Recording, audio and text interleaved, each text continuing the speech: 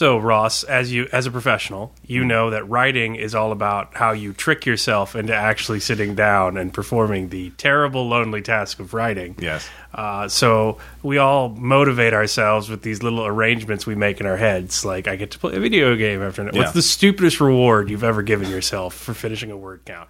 I think right after I got the Cinnabar Player's Guide Player's Handbook used at Metagames, I said, I'll look through that after I finish 500 words.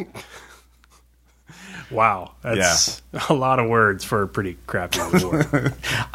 It's wares, Caleb. I mean, it's a unique contribution to the world canon of literature. I would think that's like a negative reinforcement. Like, write 500 words or we'll make you read this book. I like bad games, so I don't know what you're talking about. Anyway, what about you, though? When I was unemployed and I got so tired of turkey sandwiches, I convinced myself that if I finished my 2,000 word counts by noon, I could walk to the gas station and get some $1.50 popcorn chicken from Casey's. So I rewarded myself with disgusting gas station food because it gave me an excuse to leave the house. So polluting your body or your mind? What's worse? Yeah. Both polluted our souls a little bit, I think. It's a philosophical question, I suppose. So in this episode of Game Designers Workshop, multitasking mayhem. We'll be right back.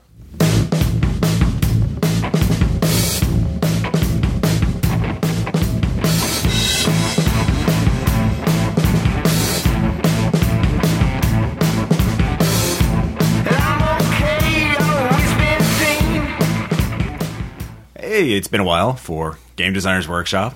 Early November. Yes, it has.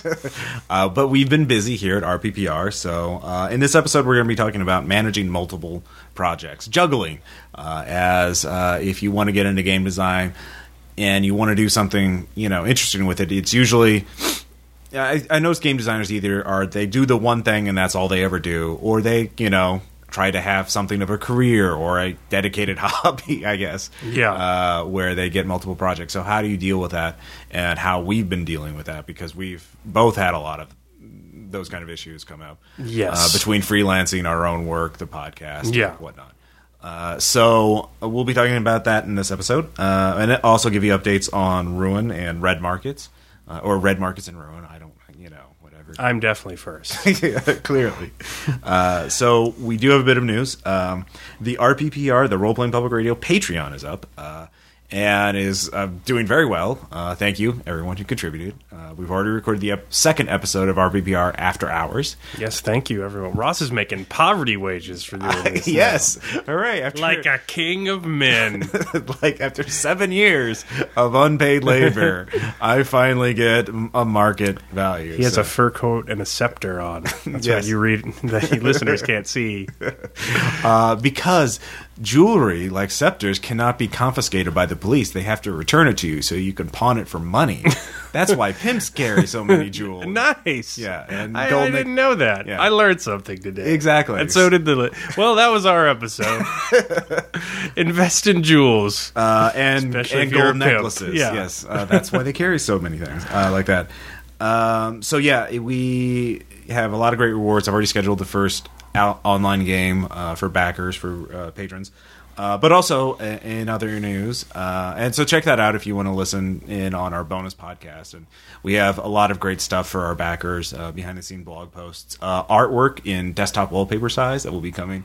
Caleb's seen a preview of the first image. I don't know what else we could have had be the first image. That's really it is the shot heard around the world. Yes. Or the shark fight. Spoiler. Despaired around the internet. I don't know. Enjoy. It is legend.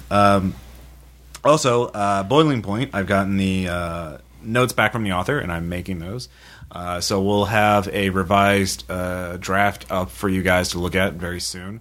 And that I won't take nearly as long with that. So that'll be the final. We're in the final stages of proofreading, copy editing, and getting that book ready for publication. So hopefully within a month or so, it should be ready for you guys to download as a product or buy on demand. So depending on what level you backed at. So hooray! Yay! And I am working on the Base Raider PDFs, which is sort of going into our main topic. How do you manage multiple things? Because right now I have multiple freelance work projects, some of which I can't talk about, some of which I can't talk about because of various contracts. One I can't talk about is a pack of Fate Accelerated Edition villains that I did called the Tarot Villain Gang. They're the Tarot Gang. They're all based on the Tarot cards, and so I'll put a link up to that. So it's a PDF of 6 new villains for Fate Accelerated Edition. It'd be pretty easy to convert to Base Raiders, because Fate. And then the No time for all that number crunching. Yeah, exactly. Yes, along with Fate, Ross. I know, right? And then I'm also working on Base Raiders projects, and then the podcast. So those are 3 major things that I'm working on at any given time. And then you, Caleb, you have a job and a Red Markets and Better Angels. So what brought this to mind was that it's tax season, and I from the last year where I was unemployed. Let's just be perfectly clear on that. During my year of unemployment, I have so far gotten 9 of my W-2s in, and I am waiting on more. Wow. I did not use my unemployment for sitting around time. Yeah. But yeah, it's managing multiple projects that appear at different times, and it's problematic. So I remember before I got the job, my plan was I'm going to do a small game and get that out while I'm working on Red Market. And that was the stupidest thing I've ever thought. And I'm glad that didn't happen. But yeah, so I'm managing multiple projects and things of that nature. So recently I'm working on Red Market's playtest draft, so a draft that can be readable to other people, because we've gotten to where we can run single sessions of the game that are pretty consistently fun. Yeah. And so we're just working on macro kind of campaign stuff rules now, and seeing if I can teach other people to run it. Yeah. Since I can't package myself in a box. We did playtest at Springfield Game last year. Yes. Or you did. I mean, and yeah, since then there hasn't been much movement on that. But yeah, it was everyone was saying it was really fun. Yeah. Playtesters, including and the game we had before that was pretty fun, just with the RPPR. And these were people who were not even like members of the RPPR fan, or like just players who showed up. Yeah, so I'm excited to do that, and I'm trying to get that together. But I've been working my job. And then I know there's another freelancing job I can't talk about coming down the pipe.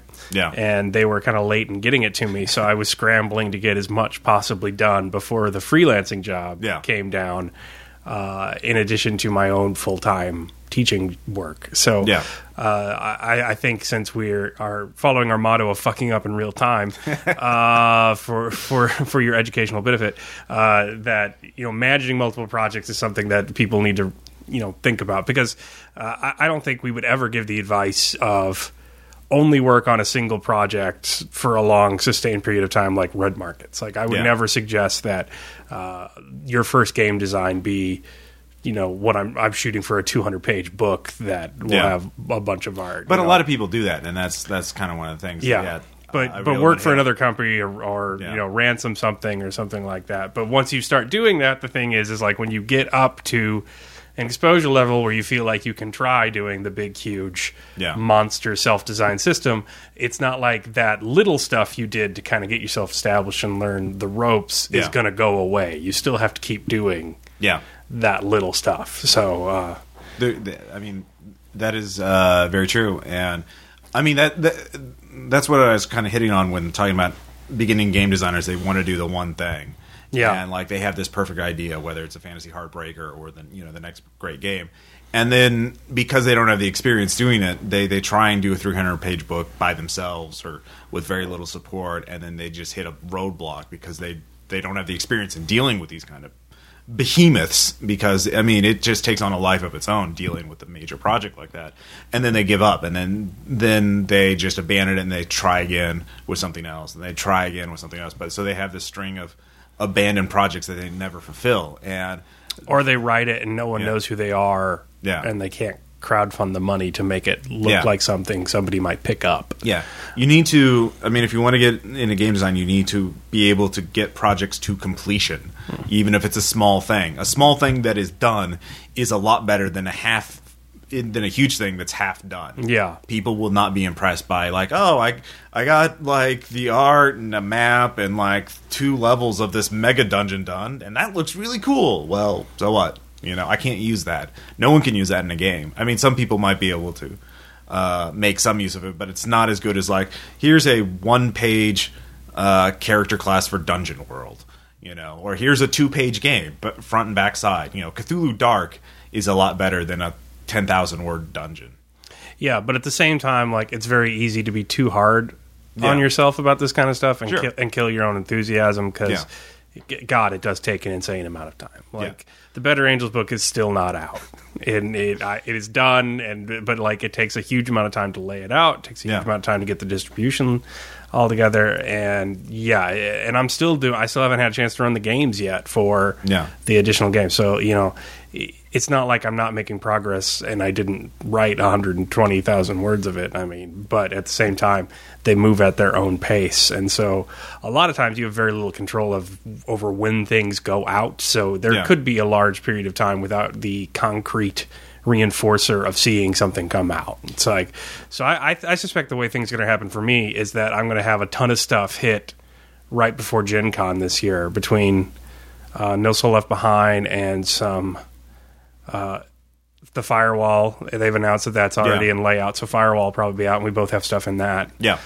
So I'll probably have a bunch of stuff that just pops out into Gen Con, but it's going to look like I didn't do anything for 2 years. It's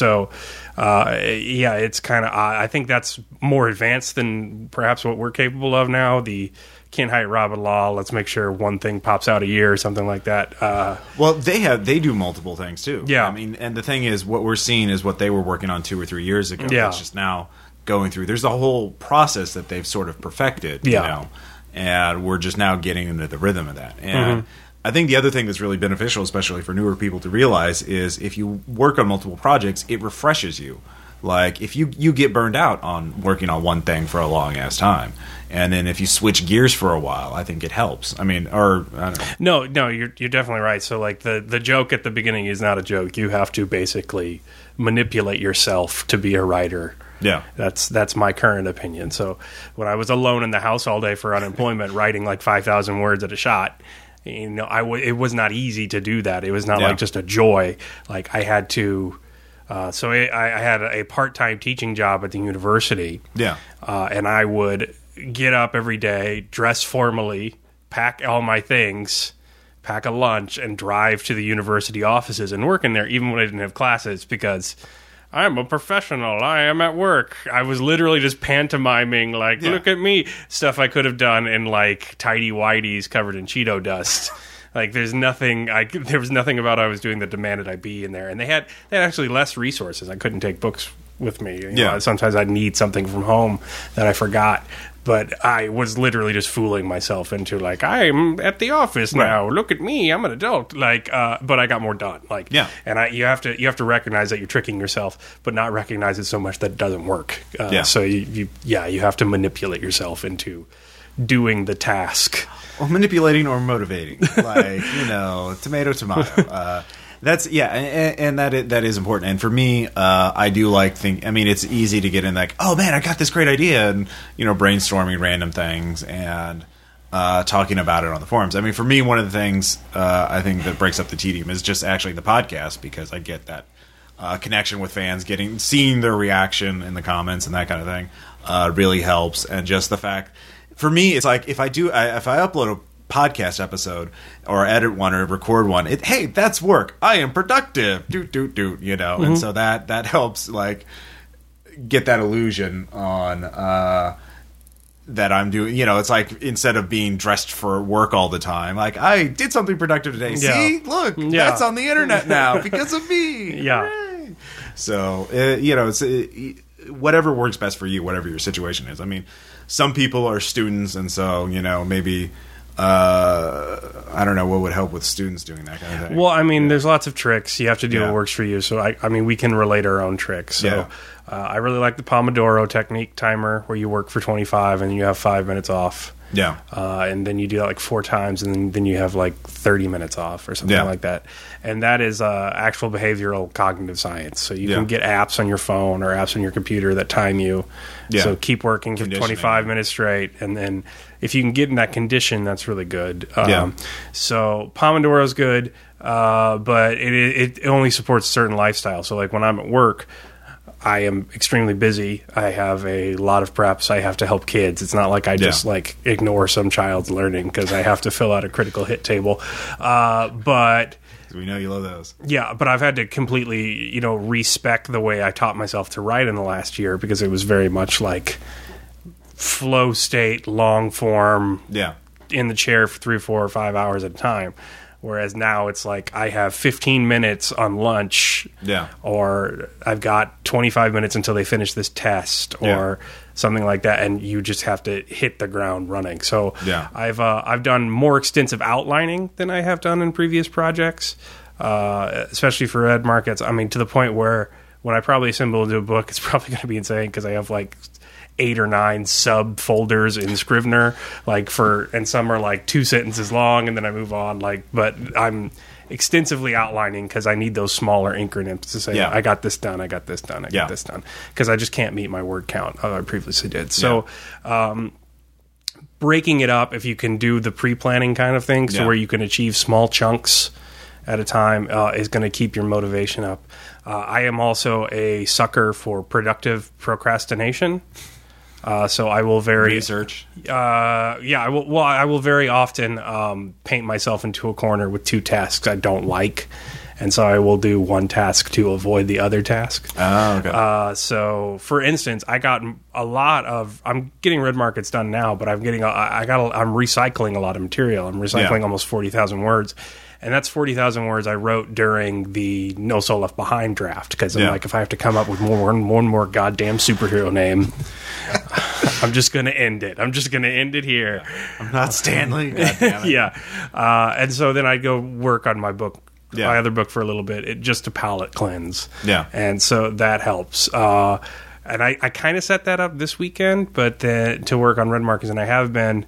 But I've just, I got my grading done. I think I made a mistake in that regard. I got a bunch of grading done. I really hate grading.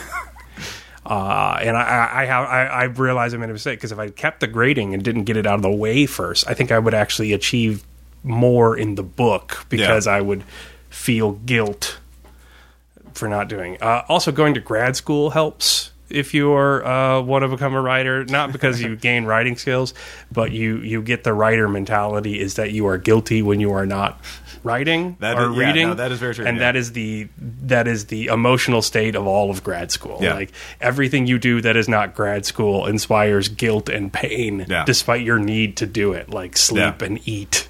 And this general sense of constant agitation is very helpful for getting things done. That's true. Like, what am I forgetting? What am I not doing? Yeah. Especially now. For me, like, I do to-do lists. Like, I write lists. And especially for longer projects, I'll be like, I will write 1,000 words today of this thing. And then, like, when I mark it off, I've got that off. But also just making that list lets you know, like, what are all the things that are going on. Because it's easy, actually, to lose track of a project entirely if you've got enough of them going on. Yeah. And you don't want to do that. Like, one of the things I just got an email recently was like, Puppet Land. Like, they had that Kickstarter for that last year. And it's like, I could do a Puppet Land scenario as a stretch goal. Like, it wasn't many words. And then Shane's like, Shane Ivey was like, you need to actually write it. I'm like, I should write it. I pitched something to you last year, didn't I? So that's on the to-do list now. Yeah. And breaking it up really helps. And going back to Scrivener, and I know not everybody likes it, some game designers in particular. Well, don't use a Word document. Yeah. Use whatever you want, but not a Word document. If you're doing a book length work. I learned this when I was trying to write a novel for the first time. When I got 30,000 words in, I'm like, the fuck was going on 10,000 words ago, and I go back and read it, then I lose track of what's going on. Yeah. And you need some categorization. Scrivener has a ton of features, at 95% of which I know nothing about. But the fact that you can have one document and then like break it up into subfolders where you like and subfolders and subfolders and subfolders. So like I have a Base Raiders project, and that's like the entire text of Base Raiders is in there, and but then I also have project management where I have a folder like here's Bowling Point, here are the Kickstarter goals, here are the rewards, here are the things I've fulfilled, here are the things I need to do, here's the text for this PDF supplement, here's the text for this PDF supplement, and then I transfer it over in InDesign when I finish the rough draft, and I go on from there. But I can go back, and then I have one for the Patreon, I have one for Ruin, and I can just go back in there and look at specific things that I forgot about several months ago. So, which is very helpful, especially when you're dealing with collaborators who are working on their own schedules, and you get erratic updates from them. Because that's one of the things you also have to deal with in managing multiple projects, is managing multiple people or dealing with them who may or may not be timely. And I will say this: if you want to be a professional, I mean, and this is not unique to the game design RPG industry at all, but if you want to be professional, meet your deadlines whenever possible. Yeah. And if you can't, be honest, because people go to you to solve a problem, and if you can't if you become the problem, they don't like you. But if you're the guy who solves problems, they were like, oh, we can trust Bob with this because he meets his deadlines. So that's why a lot of times when you read anything, a comic book, movie, or whatever, what? God, that was terrible writing. Well, Bob's a shitty writer, but he gets it in on time. Exactly. And I'm not saying be shitty, but that it goes back to recognizing and being able to manipulate yourself. Because if you're not going to hit a deadline, it's very easy to say, well, no, I'll do it then, then, and to the point where you hit the deadline and there's no warning. But then at other times you just like, so I do a calendar too. So I blew some deadlines in No Soul Left Behind. Because I got a 2-month long-term sub job that I really needed the money for, and I knew if I'm going to be doing this full time for 2 months, there's no way I'm going to get the book done on time. So but you communicated that. Yeah, but the second I got the job, I'm like, Shane, I'm not going to get it done by this date. Yeah. You're going to have to tack 2 months onto it, or I'm not going to be able to finish it. Yeah. And he was very polite, because so he had 3 months of warning I was not going to hit my deadline when I was 1 month into it. So, and then you could just renegotiate terms, and that's far better than. You don't want to surprise them. Yeah, you don't want to surprise them on the due date, regardless of what side you're on. I mean, if you're the writer working for someone else, or if you're the one who's hired someone else, you don't want to say, oh, we need that artwork now, or we need that artwork. Oh, we don't need that artwork for months. Because even if they turn it, if you tell someone, oh, rush, do it right now, they might turn their personal life aside to meet that deadline, and then you're the asshole if you're like, oh yeah, it turns out I didn't need that. So you don't want to be the client from hell, and you don't want to be. So then I know in GDW we're doing very much beginning to end. Game design lesson process, but another reason it's very good to do a smaller project first, our work for a company first, is that doing things in order is detrimental sometimes. So instance, I'm trying to get and we're going to talk about this later, I'm going to try and get some version of Red Markets ready for Gen Con, and so in order to do that, with Gen Con coming early this year, and the fact that I only really have relationships with 2 or 3 artists, and I need to expand that pool, I stopped writing the book, which I hate doing. I hate not doing the book and calling it productivity, because I know I'm just fooling myself. But I had a ton of stuff I had to do. So I had to get Heaven on Games registered as a business. I had to draft a contract. I had to look through DeviantArt pages and find people. I had to write query letters. I had to write an artist reference document. I had to write style guides for myself so I could be consistently planning out the book. And then I'm still probably shouldn't have done that, because I just I needed to find a graphic artist still. So if I can graphic designer. Yeah, graphic designer. So earlier and get the layout person in on this, the easier it's going to be to design it. But so I've been working very hard on Red Markets and gotten nothing done on Red Markets for the last 2 weeks, because I've had to do a bunch of legalese, email, back and forth stuff. The business side, not creative side, But that's the thing. I'm also now more motivated than ever, because I feel like I've been putting it off. And then furthermore, I'm getting art in. So I'm getting art and sketches in, and that's super motivating for me. Seeing at any stage in the process. Art is as important for the writer as it is for the backers in the Kickstarter trailer and stuff like that. Yeah. Like seeing something physically exist outside of your own head and the glaring white indictment that is your Word document, like staring back at you. Yeah, that's very motivating. So yeah, another trick you need to do is like do things out of order so that you can, vary up the tax enough and get enough novelty to keep moving. Well, I mean, there's a whole field of this. Like, if you study like filmmaking or like even business, there's project management is a huge thing. They don't shoot movies in order. They don't go like scene one, we'll shoot that first. That's a bad sign usually. Yeah.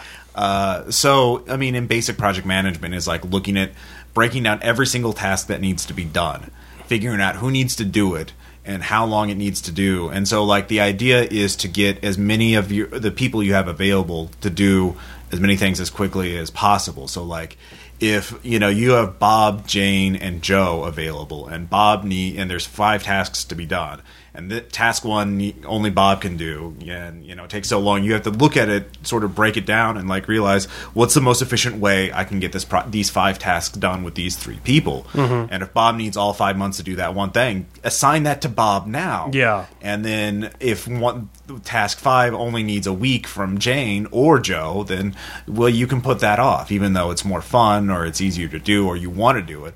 That's the kind of thing you need. Get some books on project management or talk to people who have experience with it, like people in the computer game industry or any software industry or filmmaking, and they will tell you, you have to just step back and look at the project as a whole. It's not just writing the book, it's laying it out, it's getting artwork, it's getting contract, like all these things you mentioned, and just come up with a list of it and go from beginning to end. Yeah, so now I'm psyched to start writing on the book proper again, and I've already made quite a bit of progress in the playtest draft because that contract art commissioning stuff bled into me having to write the descriptions and the schedules for like 6 or 7 Gen Con panels that we're doing next year, and then emailing literally every game designer I know and seeing who wants to go in what and like managing it. And I'm just so tired after a week and a half of like colloquial, all right, so can you do this? We could get the food trucks here, and the crappy email language, unpunctuated, not pretty, just functionality that and then I had another freelancing thing come down the pipe, and so it was very much like contract exchange for my own work, talking about pitches, things like that. And I'm so tired of email speak now that I'm like eager to go back into writing the book. But I'm also going to be glad if I get the project done to have that finished already, to not worry about that once I get the book written, because there's a large amount of things I don't have to worry about. So this brings me to my main thing that kind of works for me, and I don't know why it works for me in writing, because it doesn't work for me in anything else. So like I've bought like gym memberships to try and like encourage myself to go work out, and I just pay them money to not work out. But in writing, for some reason, especially RPG stuff, if I get financially invested in a project, I feel like I have to finish it.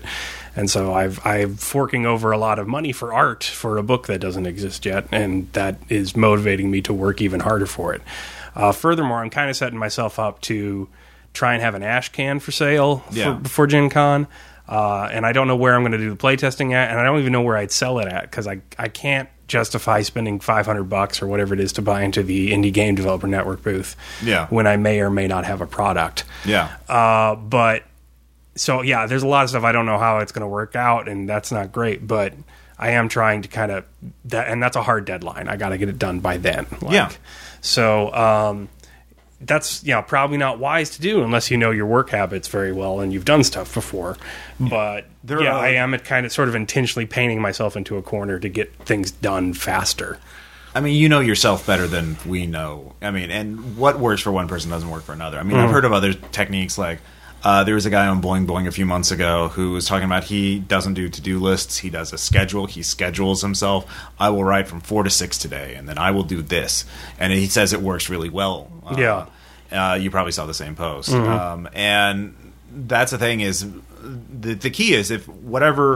if you're not making your deadlines, if you're not getting stuff done, try something different. I mean, that's the key thing is like, if it doesn't work, well, maybe you should change it.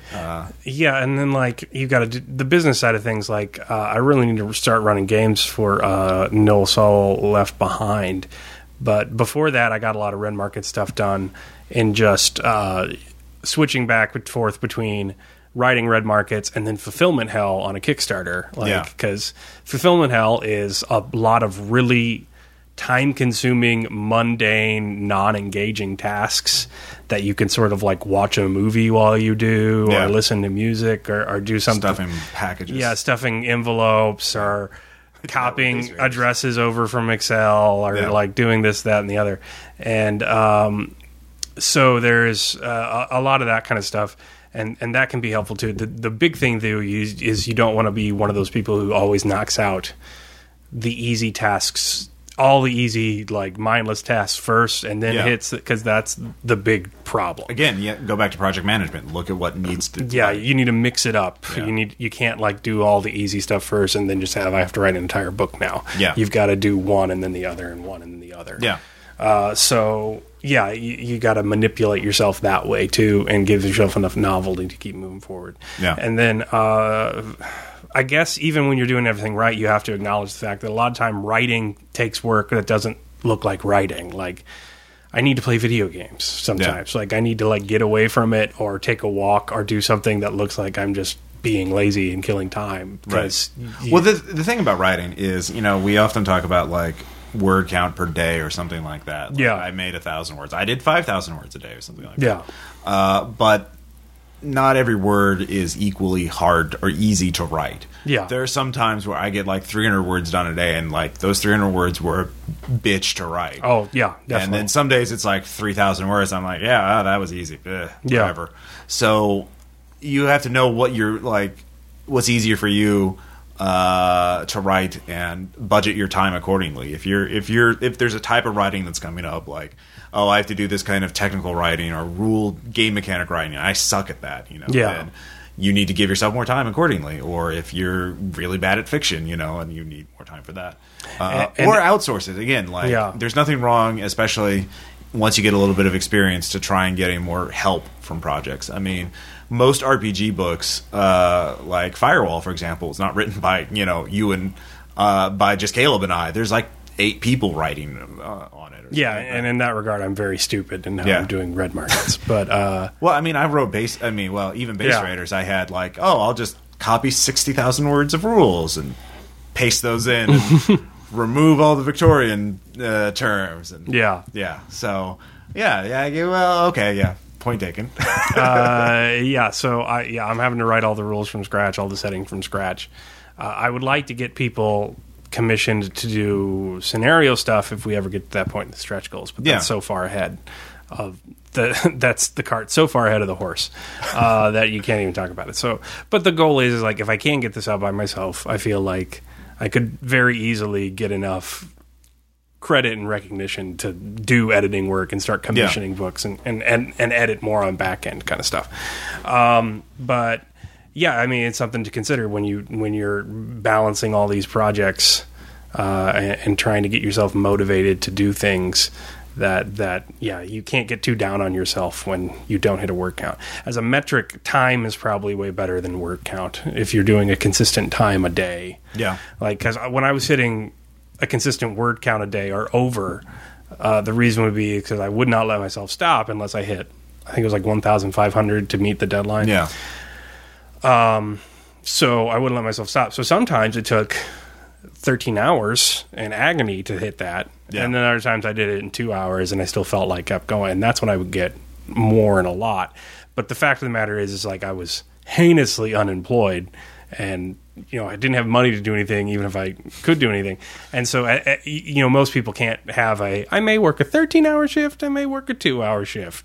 Like, most people don't have that in their lives. And I don't have that in my life anymore. So it is, consistent time is better. So I can't even do consistent time. I just have to promise myself that if I'm at work and I have time and I can get away with not focusing on the work, that's when I write Red Markets every time. So I've never looking at like internet videos or doing anything like that. When I'm at work, and I have a moment to myself, I do red markets. Yeah. And when I am at home and Sarah is out of town, I do red markets. So that's where we're at currently. But but in summer, I'm going to have to go back to just full blown. I have to kill this many words a day. So. Yeah. For me, I know when I'm writing that especially when one of the reasons why I like doing multiple projects at once is because I notice I write a lot faster at the start of a project than at the end. Oh yeah. God. Yeah. Even for short assignments, even if it's like 6,000 words, 5,000 words, I'm like, first 3,000 words, last 1,000 words take as long as the first 3,000. Yeah. You know. And but you can, and if you have a lot of those things, vary it up. If you're working on 3 projects, just go back between them, and that can help. So that's one way to help meet word count. But if you have tight deadlines. But at the same time, you have to know your limitations too. Yeah. So I've been at the point where I'm turning down freelancing jobs. So you have a freelancing job now that I was originally contacted for too. But it took a while for the person to get back to me. Yeah. And just know at this point, like I'm not going to turn down a freelancing job for a company I've worked for before because I have a relationship with them. Yeah. But I'm not soliciting new work because I got to get this done. Yeah. So yeah, you have to know your limitations, or you can easily just stack things up. So like I shudder to think there's 2 games ideas I have that I want to design. Yeah. And I want to look into, but like to start on those at this point would just be a distraction, and I have other things I could do to kill time because the way Red Markets is working is this draft 4, so, and it's not like every draft changed completely. I'm just labeling the draft, and so my playtest draft, like certain rules didn't change. So like the humanity mechanics have generally been well accepted and worked well in play so far. It might be different in macro, but they're fine. And so, like, in drafting my playtest stuff, I have to copy edit that and then paste it in. So, like, I'm saving those for days. So, like, right now I'm slogging through, like, retirement plans. I'm slogging through advanced character advancement stuff because I have no rules written for this at all, and so I have to actively think about it. It burns a lot of processing power and stuff like that. Yeah. And there's other things I need to do as well because we completely redid the combat system, and it's just a list of things like notes for me. I have to turn that into an actual chapter. That's going to take a while. Enclave generating, so generating a city out in the Lost. I need to find some mechanics for that and kind of figure out how to adapt it to mine thing. So I'm saving these sections that is just like, oh, here's a section that's as big as the one I just finished writing, and I got that one done in a day. Like, because I can copy and paste the humanity rules in there. I can copy and paste the basic dice mechanic, profit system, the explanation of how that sell sheet stuff in there. And like I'm saving those. I'm not doing those all at once because then I know it's just going to be a slog. So I will slog and then I will burn through a chapter. That's actually and then I'll slog and I'll burn through a chapter. That's actually kind of how I approach Base Raiders because like I had the rules from Kerberos Club Fate Edition, which had to be revised. I had to take out the Victorian terms and modernize and change a few things here and there. But that's 60,000 words that would go very quickly because again I'm just changing it, as opposed to like 80,000 words worth of original setting material. And so I would write like a big chunk of the setting material and then I would go back and revise a huge chunk of the OGL text just so again I could vary it up. And I could dedicate 2 solid weeks to just the stuff I'm copying, pasting and cleaning, and I'd have 75% of the project done. But I know that last 25%, which was going to suck in the first place, is now going to drag on forever. But revising that text was a lot. I felt like I was doing so well. Look, I got through 10,000 words today. Oh my god, it was great. So like especially in the middle of a project, that's really helpful if you could figure out something again. And like going back to breaking up smaller tasks, so you don't do them all. Don't eat the candy before the main meal, basically, or don't eat dessert. Try and break it up so you can, So we hit a stretch goal on No Soul Left Behind, which the way it was doing in the middle stretches, I never imagined happening. But we hit the scenario seeds, and God, that took me as long to write as the book. It's 10,000 words, and I think it's good stuff. And I have no excuse other than the fact that I was working on 2 other projects, and I put that one away for months, and just getting back into the headspace of that was agony for me because I was like, because it's Better Angels. It's very much like tongue-in-cheek, jokey satire kind of stuff. It's not how I'm writing Red Markets, and it's sure shit not how I can write Eclipse Phase. Like, so like going back into like whackety schmackety do after like the cold, lifeless stars looking passively as you die in space. There are dangers of doing multiple projects, and that's screwing up your house styles and stuff like that. Definitely don't want to have a high fantasy feel for your cold sci-fi horror game or comedic or whatever, and that's kind of common to be oscillating between house styles. So stay aware of that. But at the same time, like you can also save stuff for the end. So like if I put out a playtest draft, if I get it done, it's going to be like a 5-page quick rundown of the setting. Probably no longer than the crap I put in the forums. And then it's going to be very much how to run the rules from front to back. And I think it'll have all of the player stuff and then about half of the GM chapter. And if I get it done. But after I get that done, and if playtest, it doesn't just collapse on the macro level and we get it revised, then the stuff I need to finish is all of the setting information. And I have not touched the setting information yet. It is literally just outlined. It's in my head. It's outlined and researched, and I have the research crate at home, which is just full of books and notes and highlighters and crap to go through when I do the setting. But it's going to be very much like writing campaign books in between the notes for No Evil and No Soul Left Behind and the Devotees and all that kind of. I'm very good at knocking that out quickly and keeping myself entertained while I do it now. So it's my hope that if I can get the playtest out this summer, we could easily have a Kickstarter sometime next year because I can plow through that kind of material fairly quickly. So it is very much about knowing your limitations, knowing when to say no to a job, knowing when to hold things back and when to get them done early and when well, it's not just your limitation, it's knowing yourself, your strengths too. Like what pushes you to write faster or better and what or create or whatever it is you do for game design and sticking to that and experimenting to see if you can try something better, see if you can do something that helps or something. Again, it's self-awareness more than anything else, I think. And so. So like I've got this done, but I'm probably going to pay for editing pre-Kickstarter.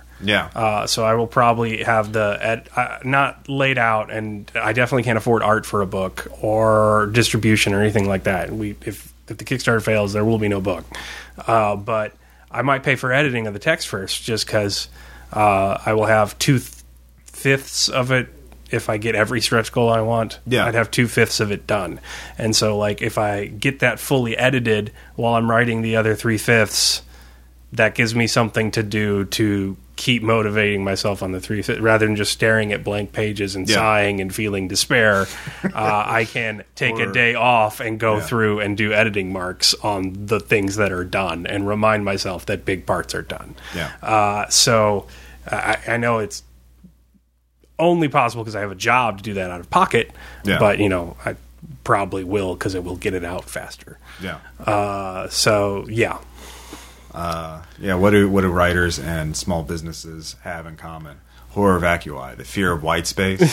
So writers fear the blank page, and small businesses fear an ad that isn't covered in ad copy and garish colors. Yes.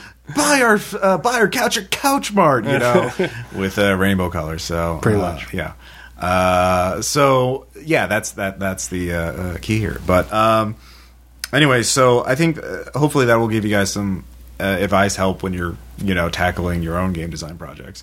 But we should give you guys an update on our own stuff since we are working on it. I mean, you've been talking a little about what you've been doing for Red Markets, but. For Ruin, I have we actually during Springfield Game I play tested Ruin as well, and what I realized during that playtest, which is recorded and will be released during the Kickstarter, or to help promote the Kickstarter, is that I have a very unusual concept for a horror game. It's architectural horror, it's a fear place, and my theme about the game is how a place changes people, how you're changed by your environment. I mean, architecture is about man changing the environment to suit his needs. So architectural horror is the environment changing to suit, its needs, changing you to suit its needs. Yeah. And so you have these supernaturally haunted, contaminated places. And what I realized was that I needed a defined setting to do playtesting in, to figure the rules at. A setting in which I understood extremely well and knew how it would react to players and how it would change players over time. And so I took the seed of one of the scenarios I've done in the past, the Night Clerk, and I decided to make a setting where you're basically trapped in this haunted hotel. And so that's where I'm at right now, is defining. I've written like about 10,000 words of history, and you're commissioning maps and stuff like that. I'm commissioning maps.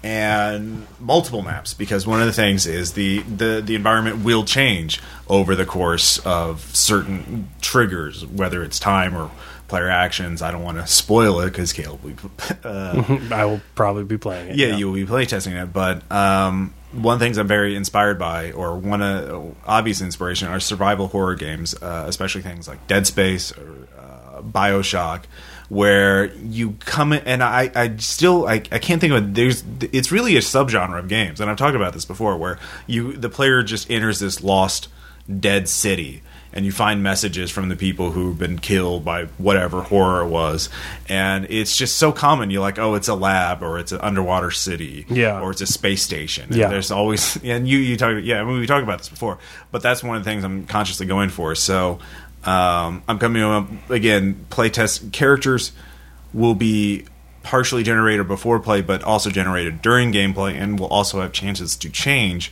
to reallocate points in that game, reallocate skills during gameplay. And so I want to have everything thematically appropriate for a haunted hotel that has a very specific origin. It's not, because that's one of the things I do in a lot of my games is I kind of like hand wave it. No, it's horror. It's not supposed to make sense. I kind of get a little too House of Leaves on it, and I'm trying to avoid it this time, but still retain some of that. It's still horror. It's not all going to make sense in a total, because it's Lovecraftian. I mean, like, you have the color out of space.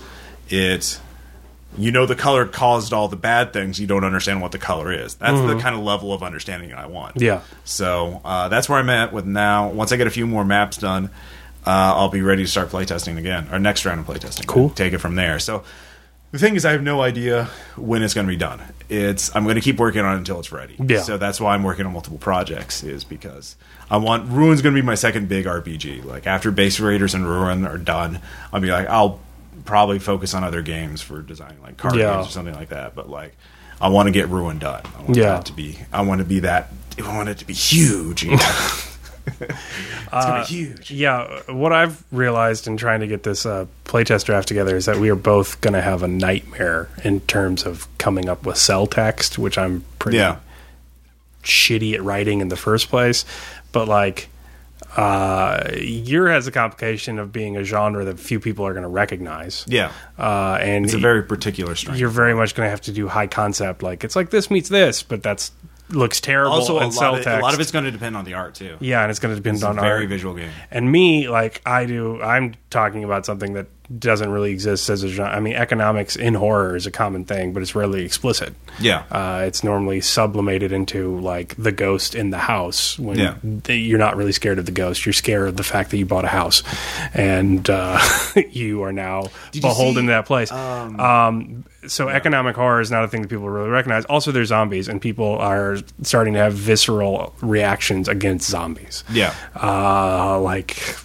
Which, I mean, there's nothing I can really stop about. I wrote a zombie game because I wanted to write a zombie game, not because But still, zombie games, movies, and TV shows are still super popular. Yeah, yeah. So, getting people to realize, yes, there are zombies in it. No, it is not like typical zombie trope. It is very much. You don't parkour over all the zombies. Yeah. Well, I mean, you could. You get paid. The Dying Light does have some similarity stuff to. Yeah. You basically play what in my setting is called a steward. Yeah. Which is you are from a government, and you're deep infiltration agent in the abandoned wilds for when the government wants to take it back.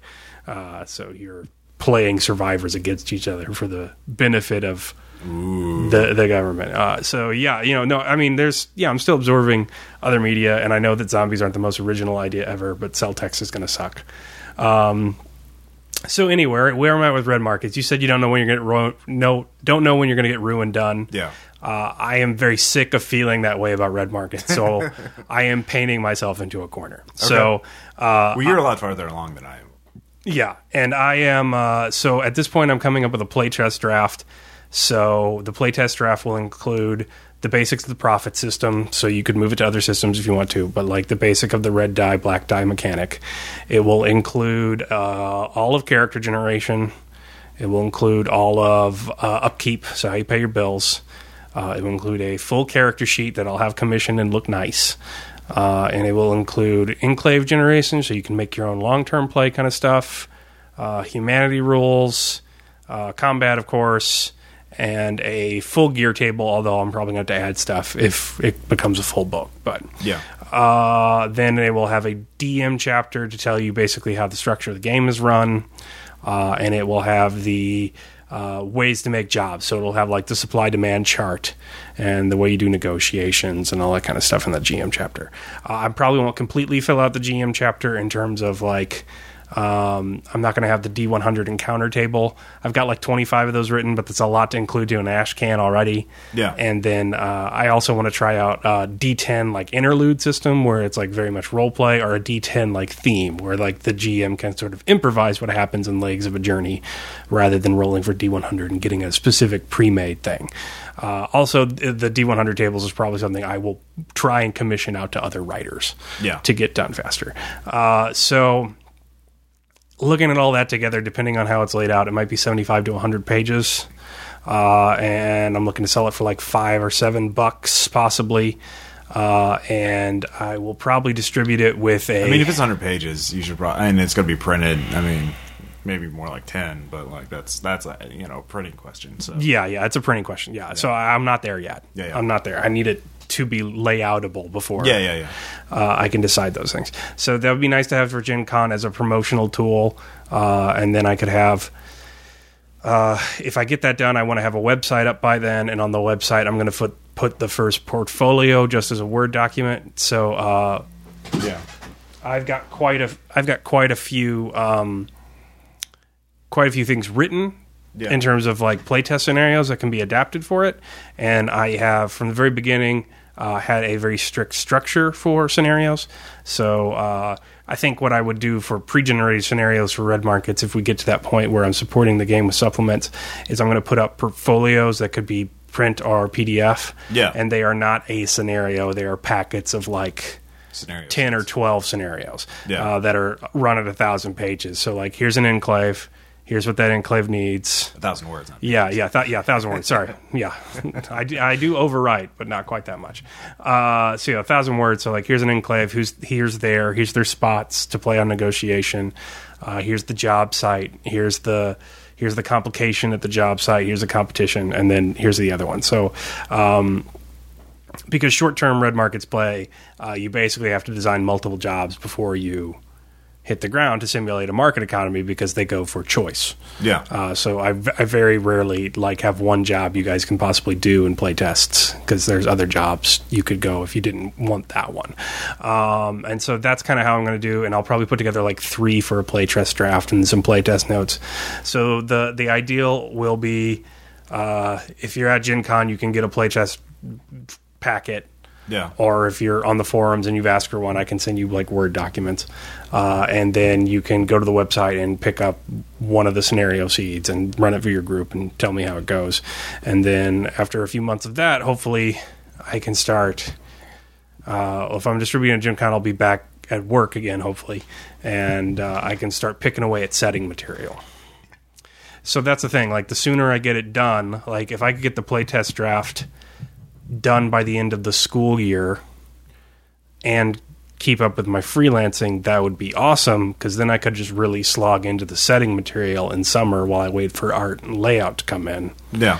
And that would be ideal. But, God likes to take your plans and play trash can basketball with them. So yeah, that's the hope. so far is get that out, promote the game, make a serious summer effort, and then either during like spring break or it'd probably have to be spring break. We could do the full Kickstarter. Awesome. I'd have to socially manage that, and that's hard to do. It's cool. Oh, yeah. I can't be on Twitter for 12 hours a day. But my Kickstarter. Yeah, while my kids are like Yeah. trying to learn how to use commas. Like, yeah. Commas are overrated. Mr. Stokes, please. Shut up, Timmy. Hemingway didn't I gotta put up a stretch goal. Hemingway didn't believe in commas. Why should you? Yeah. So that's what I'm doing currently. It can be played. It can be played, and you can have fun for at least one session. And then I suppose that's the other thing. We need to start posting games of it. yeah, Like, so we we've have got a bunch recorded. Yeah, we have a bunch recorded, but we need to start like a campaign. Yeah. Where we're actually trying to take the material a little more seriously than we usually do to see if the macro stuff works. So maybe don't name ourselves Libertarian Paradise or after characters from Fraggle Rock this time. Or Electric Mayhem. Yeah. Maybe take it a little bit more seriously with a full. But we'll see if it works. No promises. But we'll see if it works in a campaign, and then we can post some play tests, and then we can make the others rewards for a Kickstarter. Great. Yeah. You know, when you mentioned economics and horror, I just saw the trailer for the new Amityville movie, though, based on... Oh, they're doing another one? Yeah, they're doing another one. And this one's super... I was thinking about it, Mark. It's economics and horror because the whole premise is this mother and her two kids move in, but one's a teenage daughter and the other one is this kid who is bedridden and he needs life support systems. I can't tell. Like, from the trailer, it's not sure if he's, like, in a coma and he can't talk at all or if he's just quadriplegic, but anyways, the house makes him better, or is it trying to possess him? And so it's like, the economic insecurity of having to deal with a kid on that kind of medical support. Boy, that's pretty obvious. So economics and horror is still not just getting a new house, it's dealing with a kid like that. So and like I'm struggling with nomenclature within the game rules themselves, and so like the cell text, I just don't even know where to start. I'm trying to explain now how you do upkeep in the game and like when it occurs, because I don't want it to be like ambiguous and because that's a good way to get people really furious as they try and play the game. So we actually had an issue in that in Atomic Robo. We were playing that last night. And there's like a 2-page spread that says, here's how to make a character in like 5 easy character creation mode. Yeah. Do this, you're done. Mm-hmm. And then 5 pages later, improving your skills. You can do this to raise your skills. If you made your character this way, you can raise your skill like this and this and this, which isn't mentioned at all. Yeah. So like, this is the second session of our game, and all of us, I didn't see that page because I just read easy character creation mode. All right, I'm done. I don't have to keep reading. But what David did, and he's like, no, I could do this. That's why I have a +5 instead of a +3. Yeah. What the hell? So it was kind of annoying. Yeah, and it's simple, and the character sheet's tracking a lot of stuff for you. So but like I'm adding a part on the character sheet for basically just accounting. Yeah. So you can keep track of stuff. So like, just so I can codify it into a process. So like, when you get bounty, it goes in the bank on your character sheet, and from the bank, it can go into your retirement plan. Yeah. You can't take it out of the retirement plan without taking a stress test because you're doing all of this and getting no closer to getting out, and it wears on you. So once it's in a retirement plan, it stays there, or you take stress to move it again. Or from the bank, it can go into one of your 3 upkeep slots. And so then there's sustenance, so like stay alive, pay rent, pay your dependents. So that's where you account like all the stuff you have to have. Then there's maintenance, that's where you add up all your gear and stuff. You may or may not make it, but you move it into maintenance, and then from there you can pay your gear and things like that.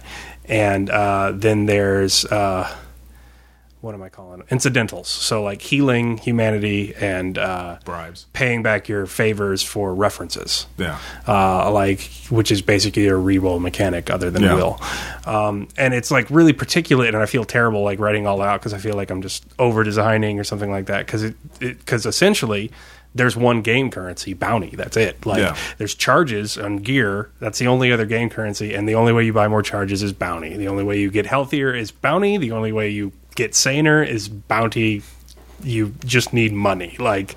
And so rather than like having XP and then gold and like a lot of different game currencies, I think I'm doing the economic theme in that like literally everything is tied to a single financial currency. So it's really simple in that, but like I also don't think that it really follows the grammar of typical game design, and so I may be over designing it or not, but right now I'm like really like trying to figure, idiot proof. I'm not saying people are idiots for not knowing what I'm saying, but like, make it hard to misunderstand the system. So bounty goes here. You go towards retirement, or you go towards keeping yourself healthy. And you can keep yourself healthy and in good repair in these 3 ways. And then you choose which ones you want to meet, or if you don't want to meet them or not. Because on incidentals, you don't have to pay it up, but you can only heal a very limited amount between games without it. You can only get more sane. You can't get more sane at all without it, and you can't pay off favors without it. So, All right. Well, I'm looking forward to it. Yeah, we'll see if I get it done. Yeah. Ye little faith. Well, I have faith in your ability to multitask, so, Yay. And I'm sure listeners do too. And hopefully next time we do an episode, we can talk about art and commissioning art, because I'm upping my game on art direction, other than like telling Ian, draw me a cool monster, and Ian's like, what should it look like? And I'm like, I don't know, cool. And he's like, okay. And so what color space is it? What size is it? What DPI should I put it in? And No Security was very much like, I don't know, it's like it eats dead stuff, so make it look like it eats dead stuff. Like, it's very much like very loose, whereas I have like a 34 slide artist reference document for this book. So that's a whole episode in and of itself to try and talk about. And there's also the technical side too, like send me a picture that I can put in the book with minimal work, Kind of what kind of, are you A4, like managing negative space for text and stuff like that. So all right. So this ends GDW episode 7, Multitasking Mayhem. We'll talk to you guys next time. Bye.